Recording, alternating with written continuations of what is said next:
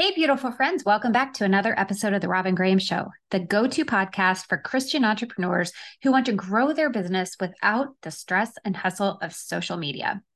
I'm your host, Robin Graham, a marketing strategist and business coach. Today, I'll share a Friday Faith Foundation with a focus on Romans 15:13. This is a no fanfare episode, just you, me, and a scripture verse. But before we dive in, I want to share a couple of housekeeping items.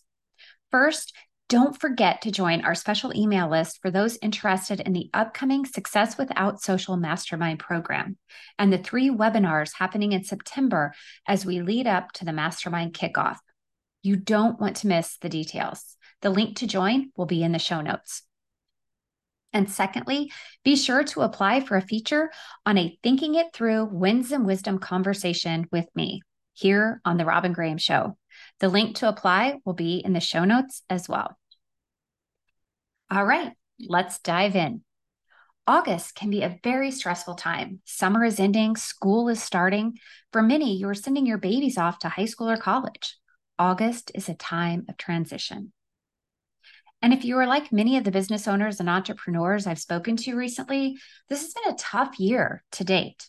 Sales are down, people aren't buying as much. Fear is a very real emotion. You may have questions about meeting your annual goals, being able to save this year, or having to say no when your kids ask for things they need for school. But God is a God of the 11th hour. He always provides. It may be last minute, but He will never let you down. If you trust Him, He will provide the resources you need.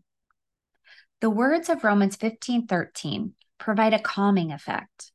May the God of hope fill you with all joy and peace as you trust in Him, so that you may overflow with hope by the power of the Holy Spirit. Instead of focusing on August as the end of summer and following negative thoughts or allowing negative thoughts and emotions to come over you, think of September as the beginning of the year. September is the new January. I realize, of course, that September is the end of third quarter, but it is also the beginning of the end of the year. It is the perfect time to put the pedal to the metal and focus on your mindset. Evaluate and implement a marketing strategy to create demand in your business and take intentional action. September is not the time to sit back and let the year coast to an end. Knowing that God always has a plan and will not let you down, that through Him there is an abundance of hope, you can focus on strategies to create demand and move your business forward toward your goals. It's more than possible that in the next 4 months, you'll meet your annual financial goals. When you lean into faith and ask God for what you want with thanksgiving for all that you already have, Philippians 4:6, He will provide for you according to His good and perfect will for you. What is He calling you to as you approach fourth quarter?